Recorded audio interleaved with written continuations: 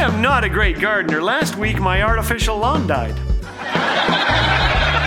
Thanks for joining us today. You're listening to Laugh Again with Phil Callaway. It's time for another episode of our ever-popular Good Report. Your monthly dosage of wacky, weird, witty, and wonderful news items you won't find on your news feed, and all are certifiably true. Like the story of a British man who has set a new Guinness World Record by throwing a tortilla 90 feet. I'll bet that fell apart in the end. Or the 78-year-old Californian who just received his high school diploma. Hats off to Ted Sams. Or the two who were rescued after falling into a giant vat of chocolate in a Pennsylvania candy factory. That really made me snicker. In India, an injured monkey surprised staff and patients at a clinic when it strolled in seeking medical help.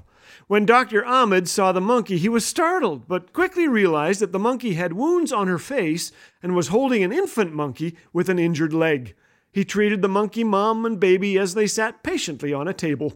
Then Mom rested a while, gathered up her infant, and left, maybe to play on the monkey bars together. Meanwhile, in Nova Scotia, a homeowner is a little shaken up after two suspicious women entered the house and cleaned it. Say what? The homeowner was at work when the clean and enter took place.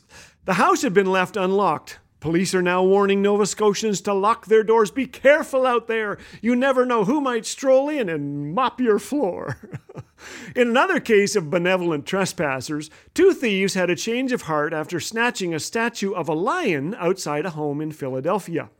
Police posted the surveillance footage of the theft, which apparently scared the daylights out of the thieves, who returned the statue along with a bouquet of flowers and a card and a promise to mend their ways. No more lion. One more story. After her husband passed away, Vicky Omodu moved to Colton, California to be near her family. Needing furniture, she picked up a comfy chair for free on Craigslist from a family who was getting rid of it following the death of their uncle. Vicky brought it home, sat in it, and felt a lump.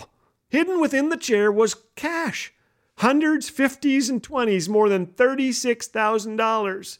I knew I couldn't keep it, Vicky said. I knew I had to give it back. The previous owner kept thanking her and her son, then handed Vicky $2,200 for a new refrigerator.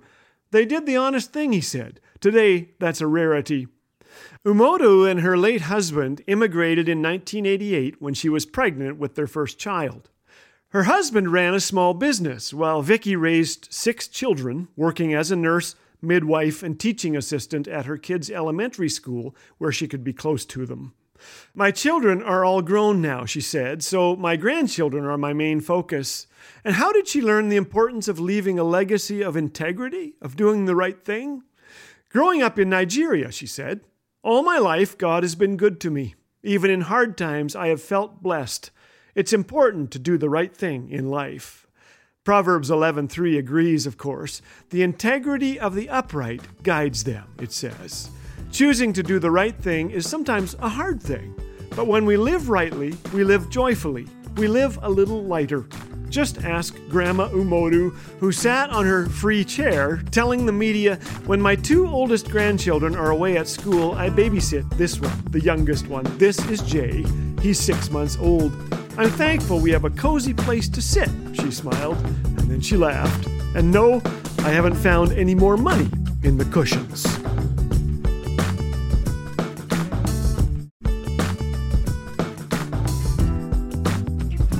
To every Laugh Again listener who has graciously shared the impact this ministry has left on your life, thank you. We cherish all your words of encouragement. Like Dave, who recently wrote, your videos have really helped to encourage me in a difficult season of my walk with the Lord. To share your experience or support Laugh Again with a financial gift, visit laughagain.org. Laugh Again, truth bringing laughter to life.